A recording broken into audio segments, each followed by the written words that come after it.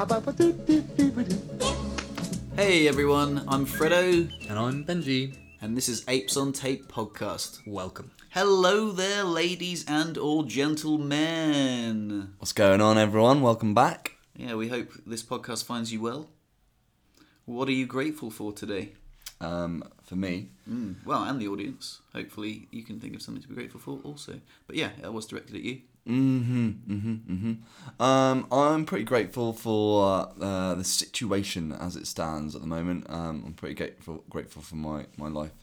Things seem to be unfolding rather well. It's really nice to live here. It's great to have moved in with you. It was definitely off the cuff, but it's so far we haven't killed one another, and we're having a pretty good time. So I'm glad that things have unfolded this way, sort of unexpectedly, but very serendipitously. Yeah, it's pretty cool, isn't it? I mean, yeah. Because the last podcast, we were like, oh, Benji's moved in. How cool is it? And now we're like, what, 1 week in? We're like, yeah, it's pretty cool. Yeah, I really like it, man. And I'm really glad that you like it as well. I like that we're sort of like in sync with like, you know, the morning routine and stuff like that. Yeah, it's nice to have a similar morning routine. Both of us are up nice and early and, you know, getting done what we need to get done. And it's just I don't know, it's a great way to start the day, isn't it? It's bloody cool. good. And this is and we're recording in the morning as well, because I think we both woke up feeling pretty zazzy, didn't we? Got a buzz on and ready to rock and roll. So yeah, it was let's have a 9:30 chat. on a Tuesday morning, so we do apologise for the tardiness. We are a bit late, aren't we? Yeah, Yeah, sorry about that, guys. that's quite alright. Anyway, what are you grateful for? What am I grateful for? Well, I'm really grateful for this morning and my morning routine, because I've been... Well, I'm just going to go out there and say it. I've had a bit of sad boy lately. I've been a bit down, and in complete contrast to last week's episode when I was like, oh yeah, I'm the wheelchair guy. I'm going to bloody own it. I even made a YouTube video which got like a pretty great response. People were like, yeah, man, you bloody go for it. Even changed my name on YouTube to Fredo Smith, the wheelchair guy. Really? Yeah, I was like, yeah, it's great. But then, you know what? It's not always great being the wheelchair guy. Why not? Well, because when people see you in a wheelchair, that's the tip of the iceberg. You know, that's the starter. You know, we haven't even got to the main course yet. The main course is basically the secondary complications of a spinal cord injury, which can include nerve pain, spasticity, you know, catheters, finger in the bum.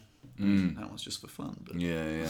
That can be a good thing too. hey, depending on what you like to put in your bottom.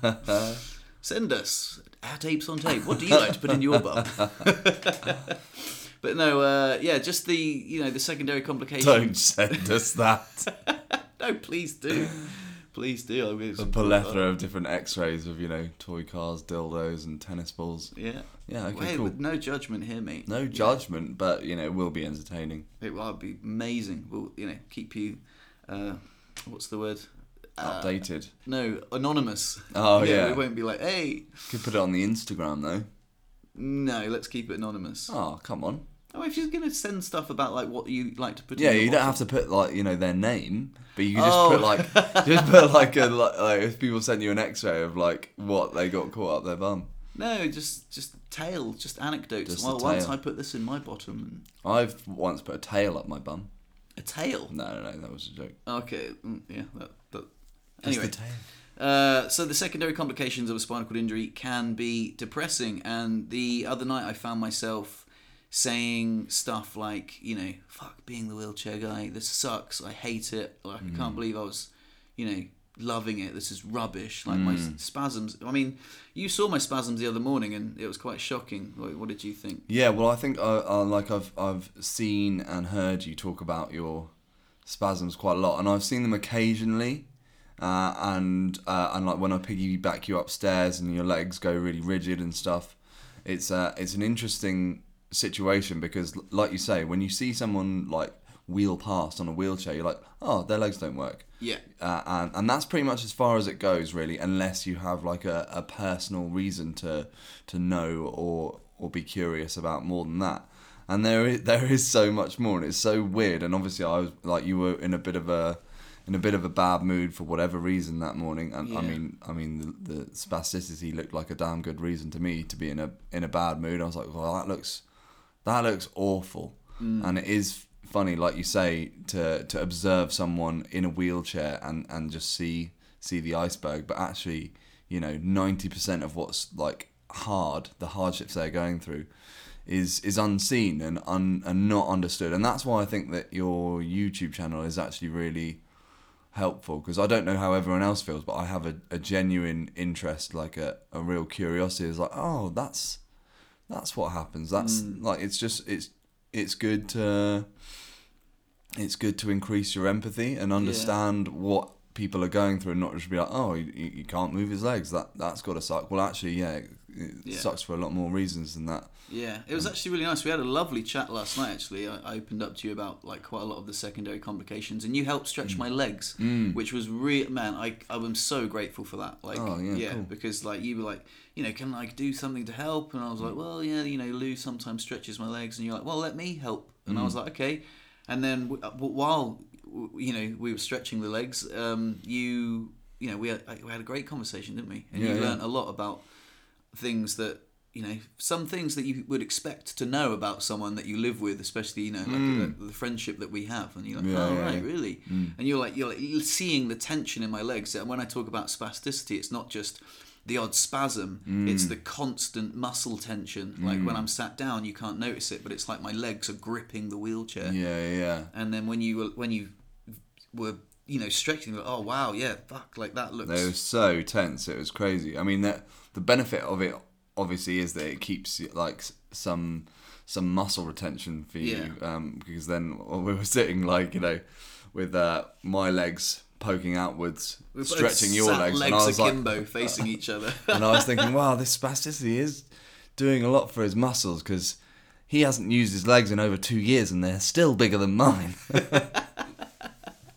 But it did look and feel like a really like arduous and painful process. And it's funny to think that, because obviously when you understand that someone can't use their legs, they can't feel their legs, but then like your legs like go rigid and tense up, and obviously you go through quite a lot of pain, because you're like, just like look like you look like you're being hit with a cattle prod. That's what it feels like. And it's strange to understand that it's not just just limp, flaccid legs hanging out in a chair. Like they could do anything, or kick me in the shin or the hernia. Worse, exactly, at any time. And you could see, like, after the stretching, how much more relaxed they were, and how enormously beneficial that was. Yeah, it was really, really rewarding, actually. Having spoken recently about how I need to, not be concerned so much with, how I make other people feel, I was like, well, I do like doing that, because yesterday I haven't been,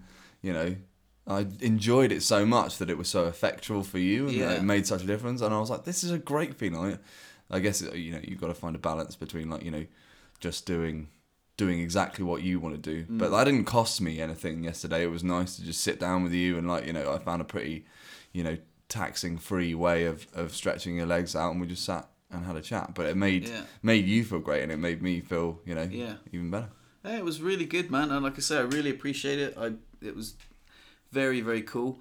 But so I want to go back to the fact, like, what is the cause of leg spasms? And it can be a lot of things, but I was pretty stressed out about a few things. I was a little bit upset about a few things, and like, so my mood was low, and then the spasms like start to kick up, and then obviously it's like a feedback loop. It's like, oh god, this spasms, and then pain, and then you feel worse, and then because you feel worse, you feel more stressed, and it's just this horrible feedback loop of like more spasms, like more stress, more pain, more sadness, more like, oh god.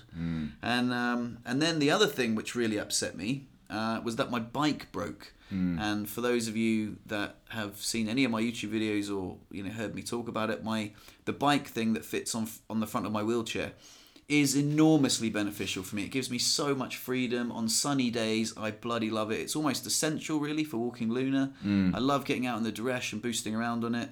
And it wasn't just, sometimes like something will snap or a cable will break, and it's something mechanical that can be fixed. But this time it seemed a little bit more sinister. It was an electrical fault. There was a smell of burning. All the electrics turned off, and I was like, oh god, this doesn't look good. And it just got me down, because that was another thing. I was like, right, well, my spasms are kicking up. I just need to get out in the sunshine and get out on the bike. As long as I exercise and get, fresh air, it's really good for my physical health, it's good for my mental health, and it will calm my spasms down. But then, of course, it broke down, and the one thing I am grateful for is that it broke down in the driveway, because that would have just sucked if it had broken down, in the road, for example, or anywhere out in the... Anywhere but the driveway. Anywhere but the driveway, yeah. So I was really happy about that. But obviously really sad, and then I was like, oh, fucking my bike's broke, like that sucks. And then obviously that, again, was another feedback loop for more spasms. And then I tried using the bike thing, which pedals my legs for me, which sometimes calms it down. But then that's when you came in and you were like, fucking hell, because they were like... Yeah, it was crazy. Like you were being powered by electronics. So yeah, I just wanted to highlight the fact, basically just to summarise, that I'm really grateful that I feel good today. I'm grateful that I got up earlier, grateful that I did my morning routine, which consists of meditation, journaling, exercise, had a shower, all those things that it's 9:30 in the morning and I feel great, like so much better than the last few days. And yeah, I am embracing my new identity as the wheelchair guy, but you have to understand it's not always easy, and it's not just sitting in a wheelchair. There are a lot of secondary complications which make life quite difficult, and just wanted to acknowledge the polarity of that, Nice. Yeah, good. So moving on, the other thing we did want to speak about, unless you want anything.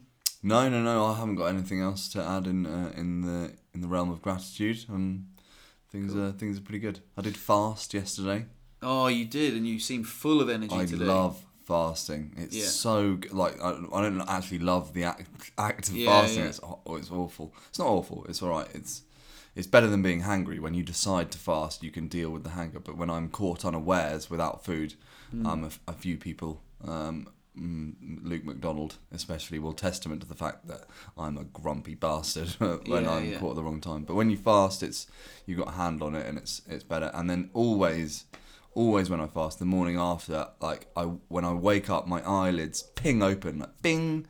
Always around between 5 and 6, just bong. I'm ready to roll, and it's just find it so helpful. And it's a large part of the reason that I'm full of beans this morning, I guess. So I'm pretty grateful for that. Yeah, we're both full of beans this morning. It's great. Yeah, I do intermittent fasting. So 16-8, which is 16 hours of not eating, and then an 8-hour window of eating, which does sound quite extreme to some people, but all it really means is just I stop eating at 8 o'clock at night, and then I have my first meal at 12 midday, and that seems to work for me. It's like a way of like restricting the calories because I don't move that much. But yeah, anyway, that's fasting for you. The other thing we did want to talk about was freedom of speech. And I want to get into that because, well, it was a conversation that sparked from a conversation that you had with your doctor. You came back from, I won't say his name, but he... Shall I give a little recap of it? Just because it was mildly interesting. So obviously, if you've been listening, you'll know that I had a hernia operation recently. And the French medical system has been wonderful in more ways than one, and it was very interesting actually to be talking to some doctors that were quite high up. For instance, I spoke to the anaesthetist first weeks before the operation, and I won't mention his name, but he was a lovely chap, and during the consultation, he removed his mask and was like very clear, like, oh, don't get me started on COVID. And I was like, oh, well, and he was like, well, you can actually, and then went for a little rant. It was very interesting. And then the surgeon who operated on me, he saw me for a checkup the other day, and I wandered in with Katie. She came with me to help with her eloquent French. Although he does speak fluent English, it's just nice to come along. He probably poked around at the hernia for a little more than 3 seconds. Was like, yeah, everything's fine, and then we just sat down and had a chat. And it didn't take long before he understood that I was no longer going back to England, and he was like, oh, why is that? And then we continued to speak about the fact that it's just arduous and not the right decision. And then that was it. That was him off, and he just went on this huge rant, which was really interesting to listen to, and it felt like seeing behind the veil. And the way he spoke about COVID and about, you know, the patriarchy and conglomerates and pharmaceutical companies, and it was oddly disconcerting. Yeah, because especially you're like, from a member of the medical community that's quite high up as well. Yeah, a surgeon who's like, you know, very well educated and obviously part of the system. Yeah. He even mentioned during it, he was like, I've had to lie to give you surgery. And when he wasn't saying it as like a kuto, it's like, oh yeah, look what I did. He was just like, how much is this bullshit that I had to pretend your hernia was a far more serious situation in order that I was allowed to operate. And that's so interesting. That's crazy, because Yeah. he only had like 2 days per month of which he was allowed to do surgery because of COVID. And he was like, you know, where is it? What is it? There's not many people in this hospital that's got it. And he was just banging on about the fact that, you know, do you reckon everyone in England has got the vaccine? Like, you know, have as many people as the media say have got it actually got it? And what's it for? Is it for a system of control? Like, and he himself wasn't keen on having it, and wasn't even keen on having the test. Yeah. He was like, no, I'm not going to let people put stuff up my nose. And I'm like, you're right. Wow, this is talk that I would have heard, I think, from someone that I would have thought, you know, a conspiracy theorist or an anti-vaxxer, or you know, exactly, vaccine hesitant. And he's you know, he's a surgeon that's just done a wonderful job cutting me open and sorting out, and he's like, no, not even the test. Yeah, and it wasn't just the surgeon; it was the anaesthetist, and obviously probably quite a few of the others as well. And that's why I wanted to get on to freedom of speech, because you came back like sort of regaling this story, and I was like, whoa, wow, that's mad, because I don't know where I stand, and there's just so much information on the internet, isn't there? It's just like, where on earth would you get unbiased information? You know, it's almost like we're living in a post-truth world. Yeah, for sure. Sort of like, you know, this just sea of fake news. And yeah. I think another thing that sparked the conversation was the fact that I was very interested to see that the way this doctor was talking about the whole global situation, and how he was waiting for the people at the top to topple, and they will topple. He was saying, you know, if you read any history book, you will see that anyone who gets this high, they have nowhere to go but down. They are going to fall. And he was saying the people at the top have more power than God at the moment. Like, not even God has managed to stop the world turning, of which, you know, the people at the top during COVID have managed to do that. And then he went on and to talk about Trump, and he actually didn't speak about Trump with the same tone that I thought someone of that temperament might. Yeah. And he was not positive about Trump. He did precursor the conversation by saying, by no means am I a fan of Trump. Please don't think that. But like, he was challenging the status quo, and they just deplatformed him.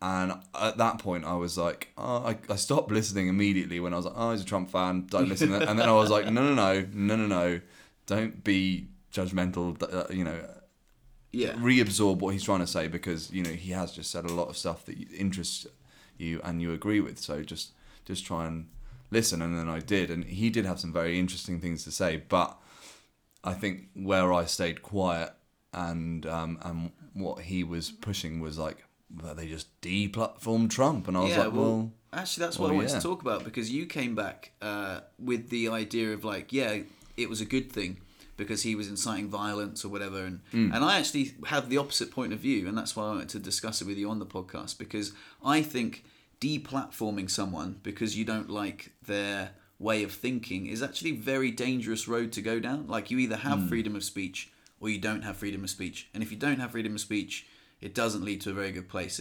I think it leads to groupthink and just people not being able to think for themselves. And if you have a different opinion that isn't, you know, with the status quo, you know, you can make someone disappear. I mean, Trump was in the news every single day for 4 years, man. And now, when's the last time you heard a peep from him? It's mad that you can just silence someone like that. And you had the opposite opinion. We're like, well, yeah, but, you know, he was...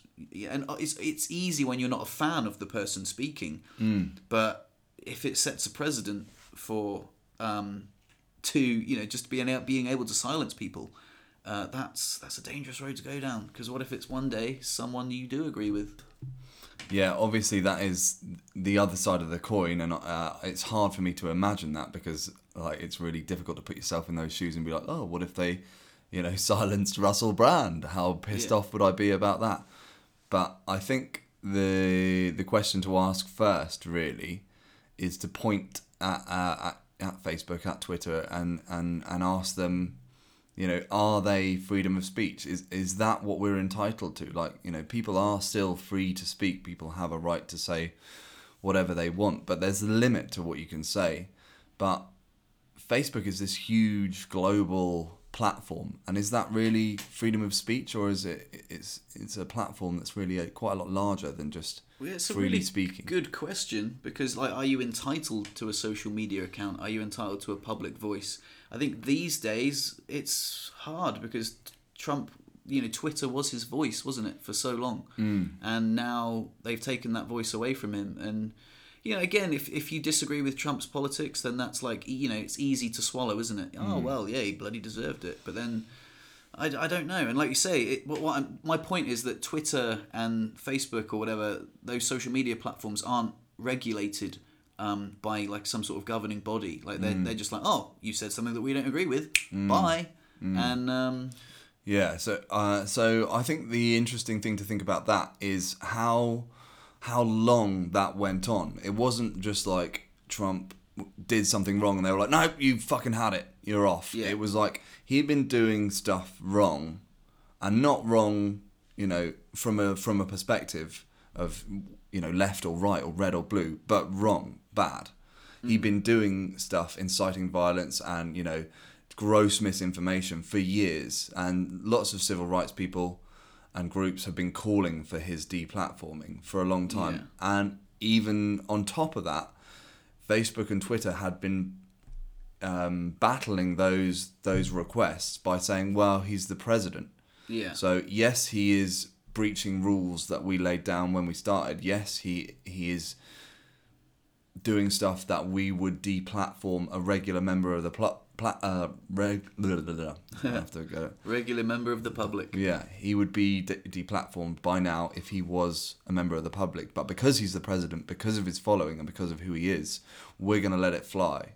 So for years they let it fly, and then eventually when he incited that level of violence and caused those people to march on Capitol Hill and Yes, they stormed the building, but I don't know enough about it. If I'm honest, I'm speaking from a place of ignorance. I don't know what he said on Twitter that did incite the violence. I don't know if people were going to do that anyway. And there's a lot of things, like saying about the votes were, not counted correctly and all that stuff. Like he wasn't going to ever go without a fight.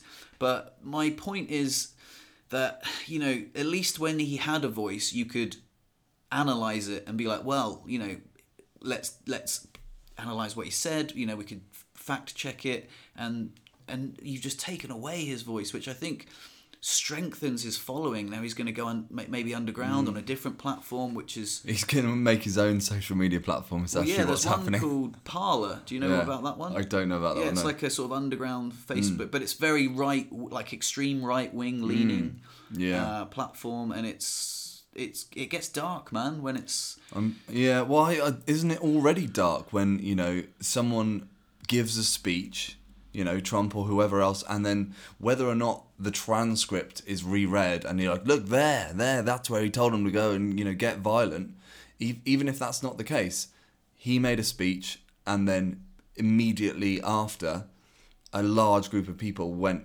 with the intention of violence and caused a lot of damage and injury. Like whatever. Idiots. Well, yeah, violent idiots. Then it's not a good combination to be a violent idiot. And I think I understand that it feels bad and it feels a bit 1984 of someone to not be allowed to say what they want to say. But why is it different if someone is for example a groomer, a paedophile, and they're speaking to individuals on Facebook and they're allowed to say what they're allowed to say? they're taken down because they're doing something wrong, and that's Yeah. right. Surely it's not up to you, because freedom of speech, you can approach young males and females with the intention of sexual abuse. You're absolutely right, man. It's a grey area. Like I mean, yeah. Like I said before, you either have freedom of speech or you don't. That's a bit black and white.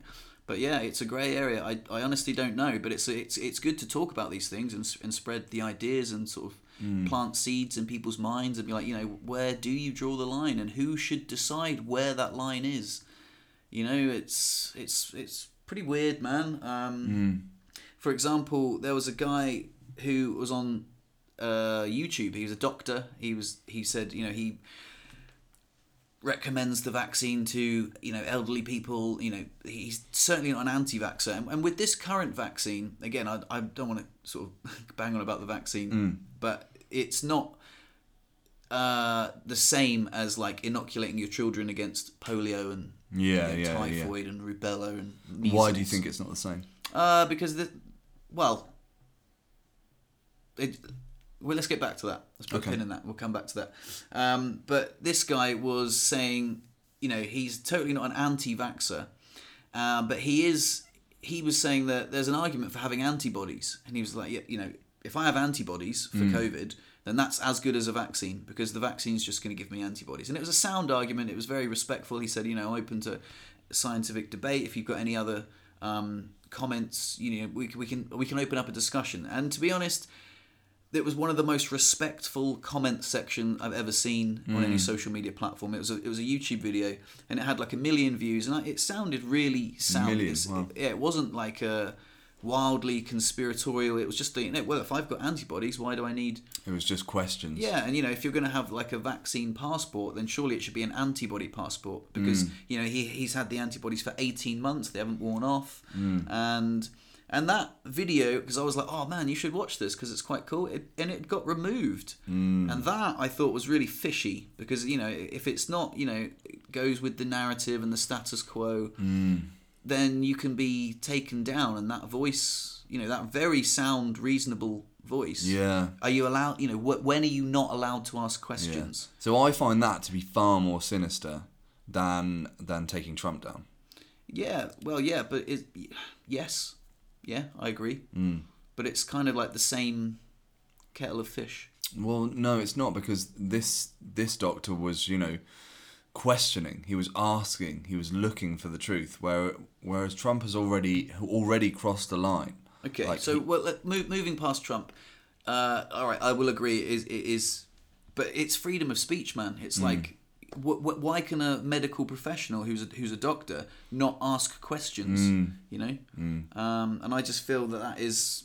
Again, like, where would you get unbiased information from these days? What would you say was a information source that you trusted fully? Yeah, well, I don't have one anymore, and that's why I don't really watch the news. I don't follow the news, because it just leaves me feeling fearful and lost, and it's just become so polarized that I don't seem to be able to find any source of information that I trust that weighs up two sides of the argument. And it feels like, unfortunately, I don't want to dwell on the vaccine either, but it feels like COVID sort of brought people together for a brief period of time. It was like, oh, everyone can get COVID. Let's beat this together. Like, everyone's in lockdown, clap for the NHS, blah, blah, blah, blah, blah. Yeah. And then we've come up with this vaccine, and I fear that it has immediately wiped out that unity that COVID created briefly, and just another point towards polarization, and like, oh, if you don't get the vaccine, you're a fucking idiot, and if you do get the vaccine, you're a fucking idiot. Like, where I don't feel that it's reasonable to live in a world where we can't understand the truth. Like, it's not available to us. Like, why is it not possible for us to know? That's what I was saying. It's kind of like we're living in a post-truth world. Like, there's like a sea of information. I even wrote a little song about it, actually, if I can remember the lyrics. Searching for truth in a sea of fake news. Opinions are formed from viewing YouTube. Reading books, we don't have the attention. need a faster way to consume information. You want conservation, a conversation in the new era of communication. Have 1,000 friends living in isolation. Welcome to the internet generation. Well remembered. Nice. Yeah, that was a little song I wrote a little while ago, actually. But those lyrics are quite sort of, Yeah, they make searching sense, for man. truth in a sea of fake news. Opinions are formed from viewing YouTube. But then, genuinely, like, there are people on YouTube that speak more truth than the mainstream media, I think. And, like, it depends on what source of mainstream media, because they're very polarised on depending on which political spectrum you lean towards. And you often cite that you find Joe Rogan to be a pretty balanced view of, a lot of different issues, because he has, he's had thousands of people, and thus thousands of conversation. All of them are at least like 2 hours, and some of them 3.5.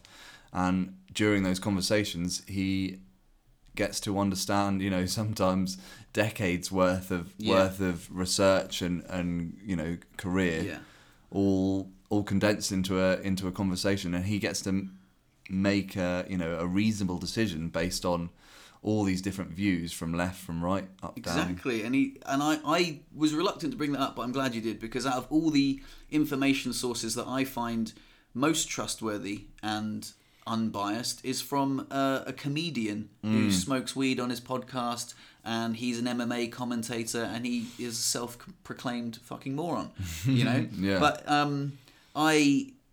like you say, he's had thousands of conversations with people from all over the political spectrum.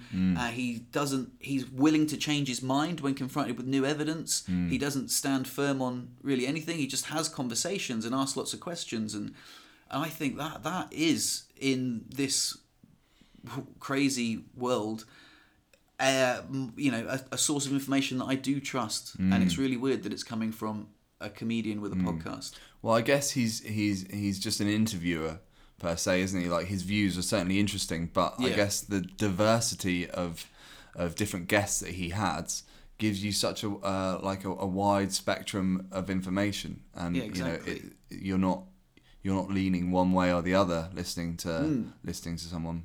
No, I think it's honestly really fantastic, great podcast, and that's why he has the most popular podcast in the world. And it's amazing. But I just think, why is it frowned upon to ask questions? For example, I was speaking with my physio recently, and she was saying that she's been fully vaccinated, and she works on people that have been fully vaccinated, yet they both have to wear masks in the same room.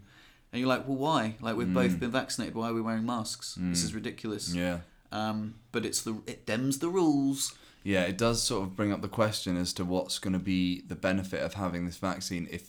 If COVID is still transferable, whether or not you've had the vaccine, you're just immune to it, then really what are we winning here? And you're still going to wear a mask. And it just seems a bit bleak, really. It seems like we're going to be weird mask wearing, glued to phone, cyborgs for this. Yeah. Well, you make a really good point, and something I've been reflecting on recently is that I'm very glad to have grown up without the internet. I remember, I don't know, can you remember when the internet was first introduced into your life? Yeah, I can remember. I can remember the dial-up. I was actually really late to the party with MSN Messenger. I can remember that kicking off. MSN Messenger. I don't think I was allowed to use it, or I didn't for some reason. But that was the big surge, and it was kind of crazy because kids spent all this time at school, and then they would go home and continue to talk to their mates, and I guess that was not a good movement for family life, because kids started just being glued to the screen. But I agree with you completely. I can remember my first mobile phone in year 9, and I was maybe a bit behind the trend for whatever reason, and I can remember everyone got like picture messages, which was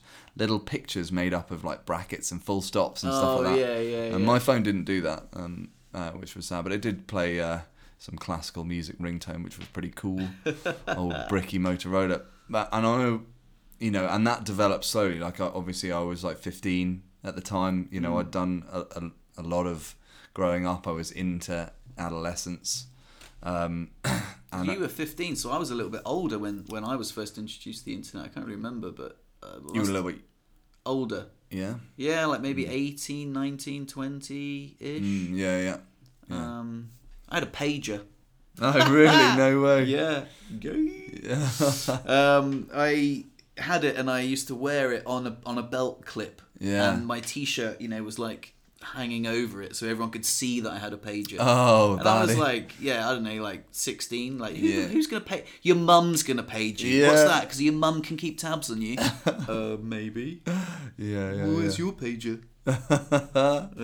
Yeah. What's a bell end? Yeah, it does sound, that pager. does sound like you did look like a bellend with a pager hanging off you. But my first real sort of memories of the internet was snowboarding forums, which were really cool, like communicating with people. And I actually had my first sort of instance of, I guess, cyberbullying, maybe. But there were a few people on the forum that weren't that nice to me.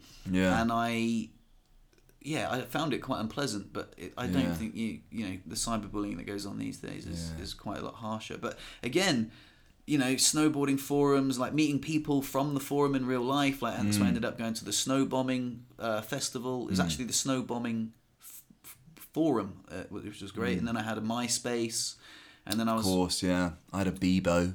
Did you? A Bebo, I never had a Bebo. That was really toxic as well, actually. I think back to it, and it was like... On the page, you've got so much stuff going on which you're like sort of presenting as your character, as your personality, and there was a little box to the right, like top friends, like how like infantile, like who's your best friend? You remember, like in primary school when you're like best friend number 1, you know, Jeremy Russell, best friend number 2, Alec Rice, and you're like, well, they do something wrong, and you're like, oh, you're number 2 now, and like that's what.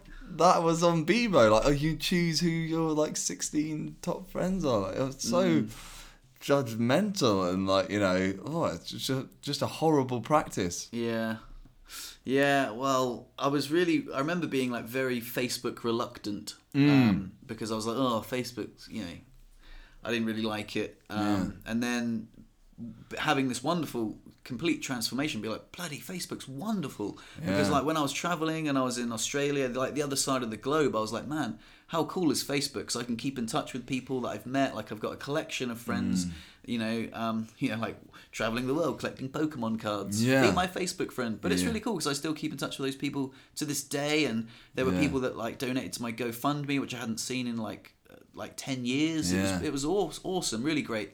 But it's a gift and a curse. It is a wonderful tool for keeping in touch with people, but definitely now, a utility now. It used to be, and now it's more of a sort of Vegas slot machine style kind of keep you glued to the platform. Yeah. With inflammatory sort of things that clickbait. Twitter is a platform I do not have and I do not use, and I'm sort of glad of it. I'm a bit ignorant to it, but I feel like that's a terrible place to communicate. I think you have 180 characters and 140, yeah. Oh, is it? Yeah, I don't know. And then you just type it out and God. I've never had a Twitter either, actually. Stephen Fry spoke pretty harshly about Twitter. He was a big fan of it for a long time, and then I can remember he gave a speech, or it wasn't a speech, it was an introduction to an award for a lady. I don't remember her name or what she'd done.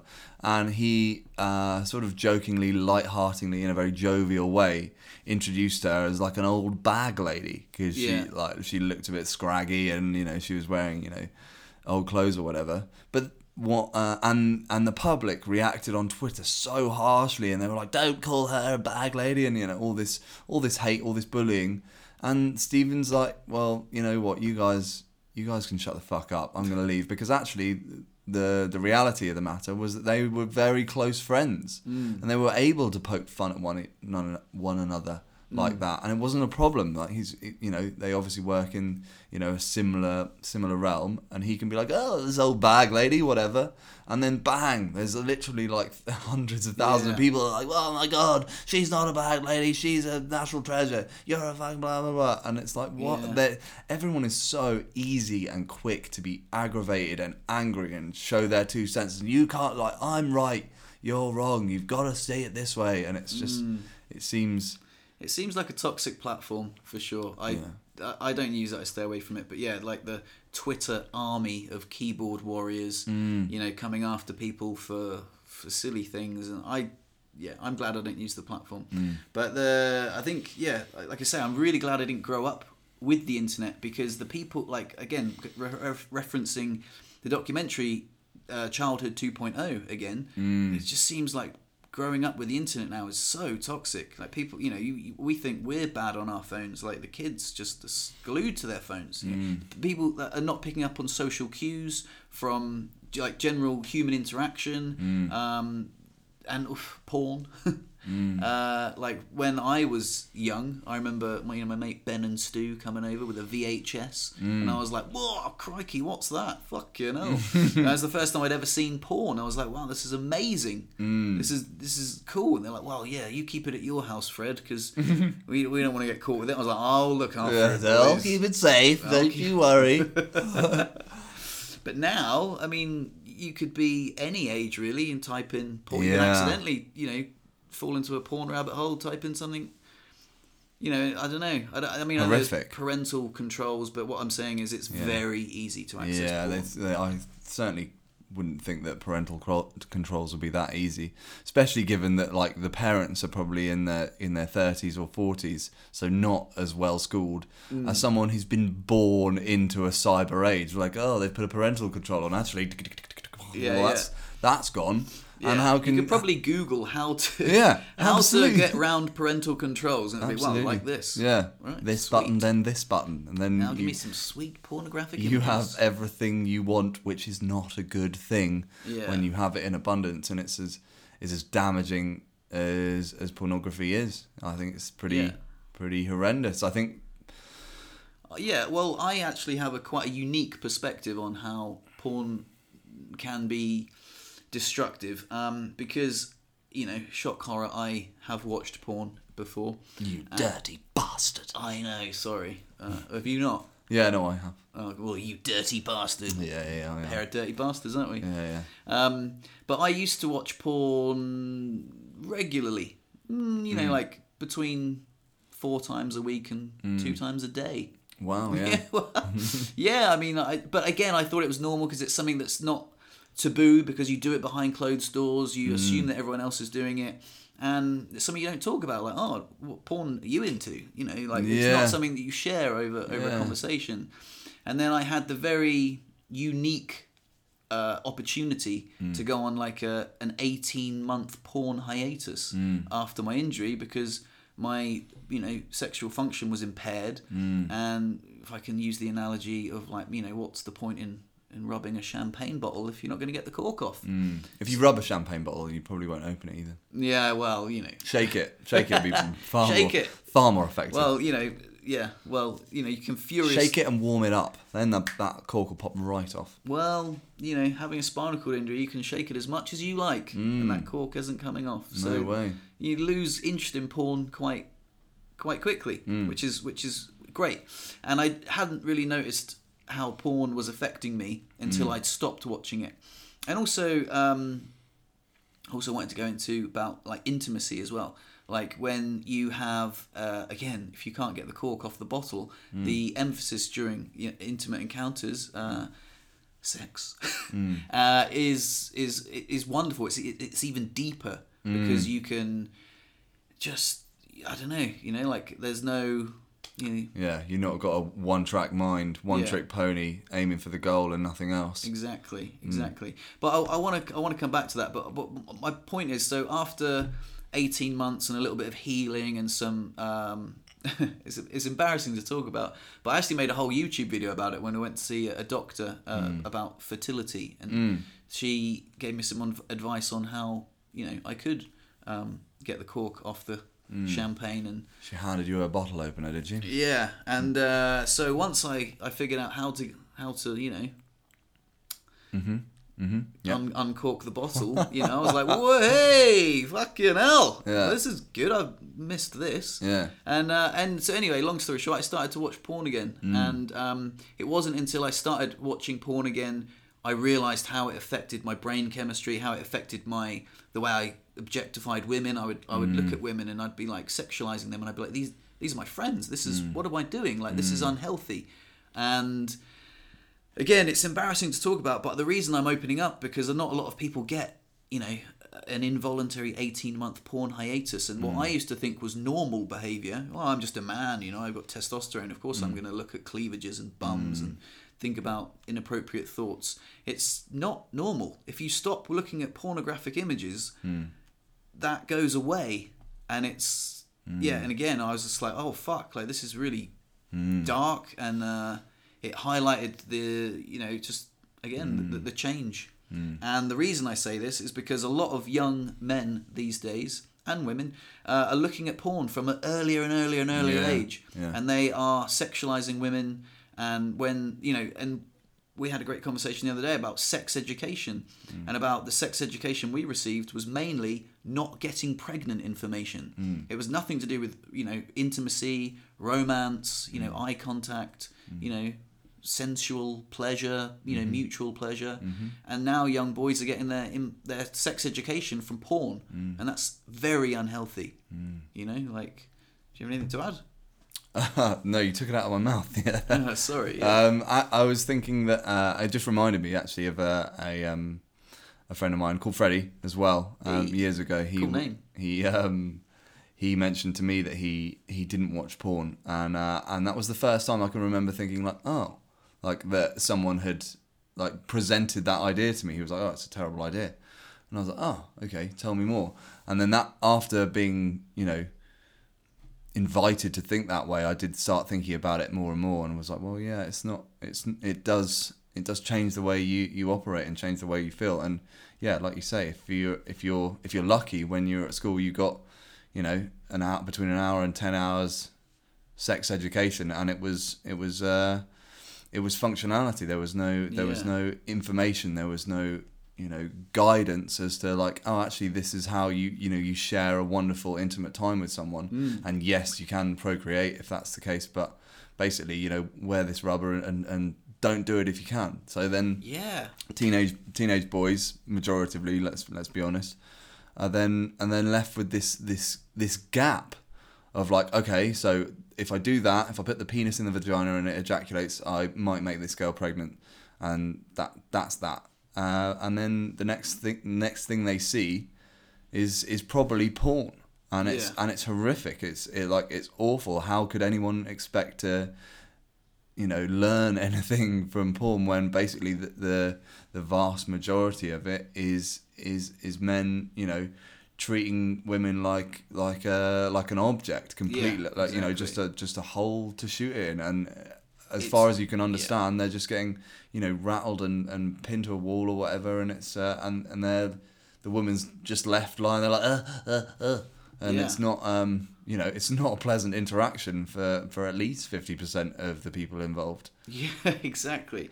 So normally in porn it is focused on the man's pleasure. The man is being pleasured and the woman is being thrown around and jackhammered into next week, and it's not exactly and young boys see that and they're like, oh well that must be how it's done. And then when that's not reciprocated, then you're like, oh well, why? Then they obviously think there's something wrong with the woman. Well, then why? And then there's pressure on the woman, and I just think it feels very unhealthy, to have that as sex education. Porn, and porn can be very dark. It's in fact, I watched an amazing documentary on Netflix. An amazing porn video.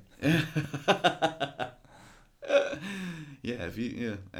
It was a documentary on Netflix that was it was called Hot Girls Wanted, and I've often wondered, when I was watching porn, because I definitely don't watch porn anymore. I've taken a back seat. I still enjoy champagne, but I just use my imagination. Good, yeah. Coax the cork off. Oh God, enough of the analogies. Yeah. You're a wanker. Yes, and the documentary Hot Girls Wanted was how girls get into the porn industry, because I've often thought it was amazing how many different young girls are there in porn. I mean, this is like it seems like an endless stream of women, and when you peek behind the curtain, when you see behind the veil. It's very dark, and you realize why there are so many young women doing porn, and it's because it's sold to them like very romantically, like, oh, do you want to earn $800 an hour? Like, do you want to get flown to Florida and stay in a hotel? And they're like, yeah, and there's other girls doing it as well. But then you realize that the average length of a porn star's career is 1 month.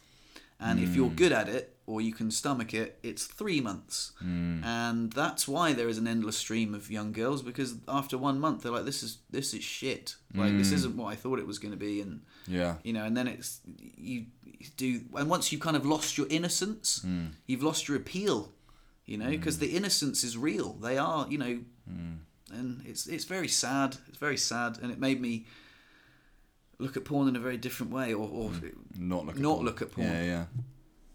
Well, I guess if teenagers, adolescents don't get their education from pornography and they don't get it from school, where is one supposed to learn? How to make love? Essentially, I guess. I mean, it's definitely a bold parent that sits down and has that conversation with their child, like, oh, this is how I like your father to touch me. Like, whoa, nah, I don't know many kids are going to sit around long for that conversation. Exactly. And vice versa. Maybe it would be easier if father talking to us. No, even that. Yeah, well, this is how your mother likes to do. Dad, please, no!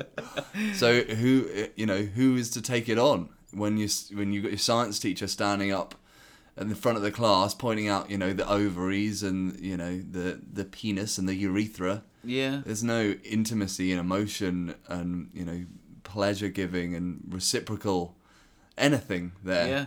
You're between a rock and a hard place as far as I can see it. And then, you type in a few choice words in Tube Galore or Pornhub or whatever, and then you're flooded with violent, aggressive...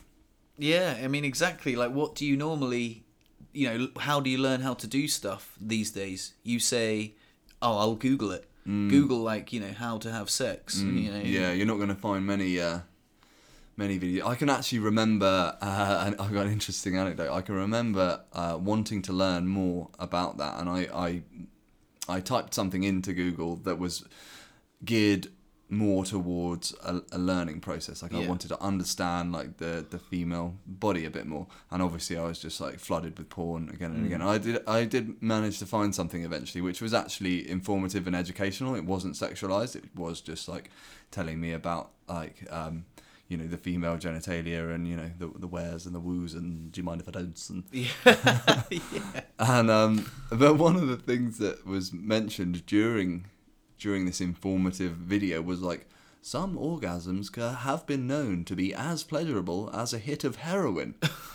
And it stuck with me for so long, and I was like pause the video. I was like, what? So you're telling me if I learn to do it as well as I possibly can to someone, as well as they possibly can, it can go as well as it might be as good as heroin. I was like, oh, I need to get myself some heroin.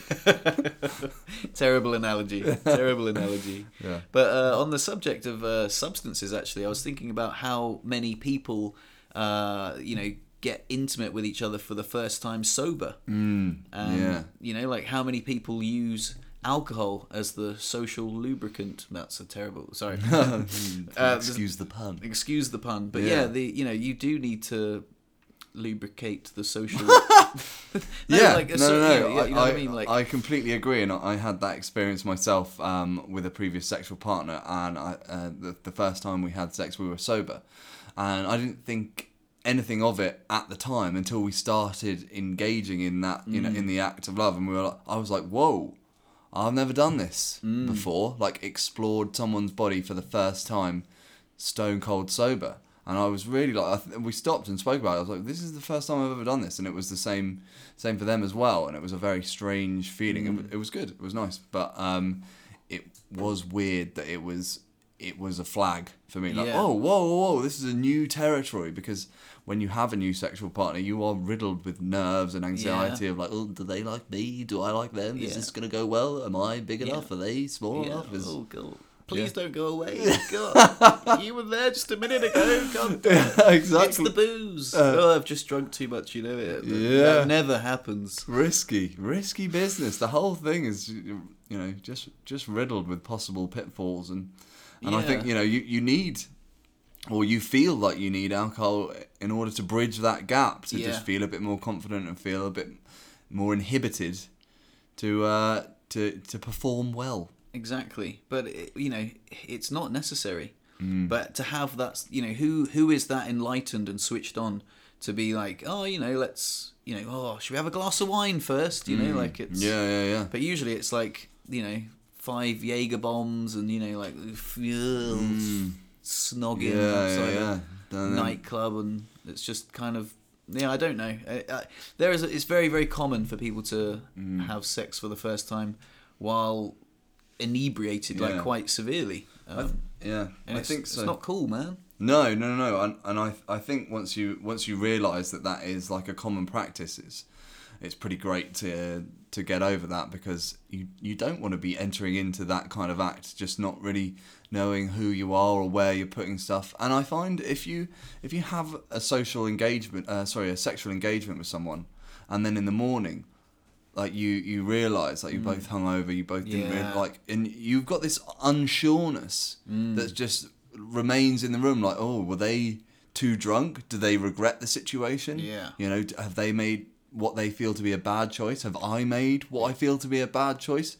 Because you didn't act on how you honestly feel. And when you have, when you share like a sober sexual engagement, you're both like fully aware, and you're like present, with each other. I want to do this. They want to do this. We're like fully present and engaged in this. And then you wake up just feeling nothing other than a wonderful sense of comfort and satisfaction. You're not like, oh, was that a mistake? Well, no, of course not. I had my head fully screwed on my shoulders last night when I decided to act. Yeah, so it's really weird, because you've spoken about waking up with a hangover as well and being like, oh God, if I didn't know I drunk last night, I'd take myself to the doctors. Imagine 2 people waking up hungover and being like, oh God, did we have sex? God, what was it like? Do you even remember it? Did we use protection? It's just so many things that go on top of that. So I'm really glad you brought that up.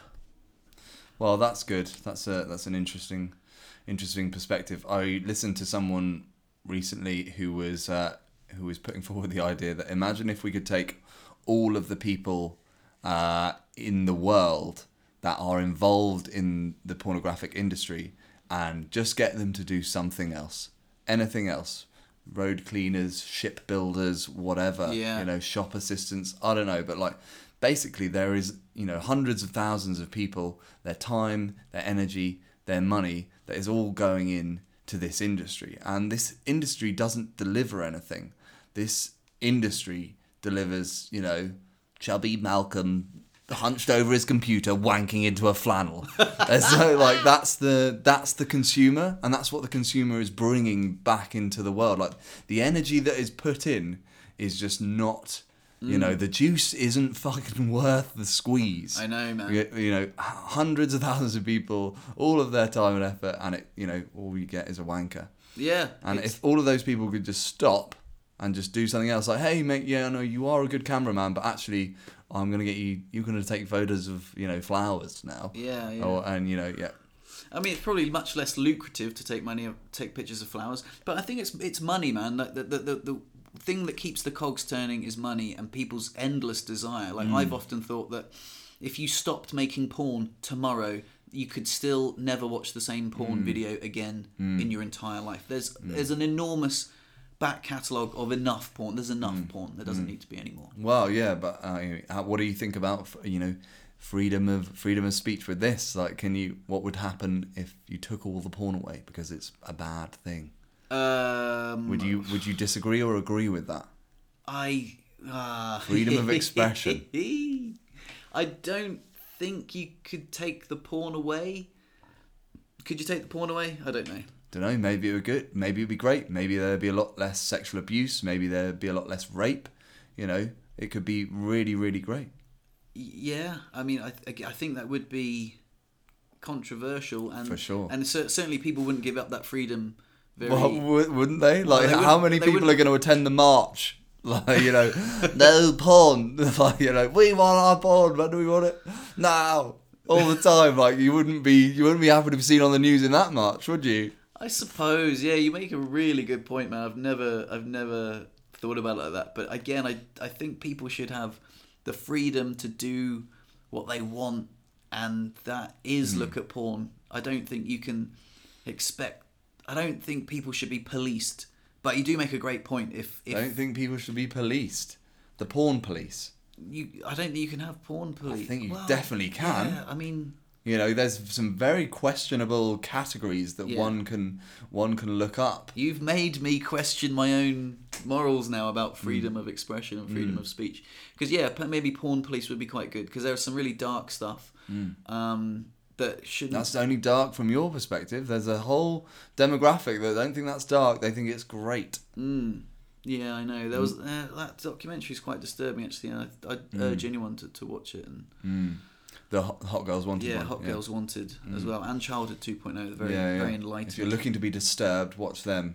Yeah. In succession. Absolutely. Well, I don't know the answer to that question, but I wanted to end on a quote. Actually, we're sort of coming towards the end now, but in regard of what we were talking about. I mean, I'm really sorry, guys. I know usually this is quite a light-hearted podcast where we talked about some serious topics here. I might end on a joke to keep the mood light. But before I wanted to end on this quote. If you're familiar with the work of George Orwell and Aldous Huxley, if you're not, then you uneducated heathens, read a book. 1984 and The Island. Aldous Huxley was part of the LSD movement, and George Orwell did some stark predicting in 1984. I'm sure lots of people absolutely, and Brave New World as well, which was great. But anyway, so talking about a post-truth world, I'd like to read this quote to you. What Orwell feared were those who would ban books. What Huxley feared was that there would be no reason to ban a book, for there would be no one who wanted to read one. Orwell feared those who would deprive us of information. Huxley feared those who would give us so much that we would be reduced to passivity and egotism. That rings true, doesn't it? Mm-hmm. Orwell feared that the truth would be concealed from us. Huxley feared that the truth would be drowned in a sea of irrelevance. Orwell feared we would become a captive culture. Huxley feared we would become a trivial culture. As Huxley remarked in Brave New World Revisited, the civil libertarians and rationalists who were ever on the alert to oppose tyranny failed to take into account man's almost infinite appetite for distractions. And I mean, that's quite poignant, isn't it? Yeah, well, we're already there, aren't we? Pretty much. We're heading towards a pretty dystopian future. And again, that's why I said that I'm pretty grateful to have not grown up with the internet. And it's undeniable that the internet is an enormously cool tool. I mean, we're using it right now to broadcast our voices into your ears. But a lot of things can be broadcast, and Anyway, I hope this podcast has given you guys something to think about. Is there anything you want to add before we wrap it up? No, I'd like to hear a joke. Okay, brilliant. Well, I do like to leave the audience feeling nourished, so here's a joke for you. It actually occurred to me because of we're English and we live in France, and because of Brexit. So you made this joke up? Yeah. Where do we stand? And so I was pondering the other day, if you're English when you're in the toilet, and you're English when you come out of the toilet, what are you when you're in the toilet? You're English. European. Very nice. European. Very nice. Yeah, there you go. Perfect. You're going to give me a bit more of a curtsy laugh than that, pal. Oh, that was a laugh. You want to encourage the audience. Do you want to read it again? No, that's it. You've ruined it. Thanks, pal. Oh. Anyway, we hope you've enjoyed this episode of Apes on I Tape. did laugh. I laughed an honest amount. Well, I wanted a dishonest amount. Oh. There you go. You're a peeing. Nice. European. Yeah. Anyway, we hope you've enjoyed this episode. Stop it. What are you talking about? Yeah. We hope you've enjoyed this episode. Stop it. You're making me laugh now. Do you want to wrap it up? No. Well, we hope you've enjoyed this episode of Apes on Tape podcast. You can follow us on Instagram at Apes on Tape podcast. Send us a message. Send us pictures of your genitalia.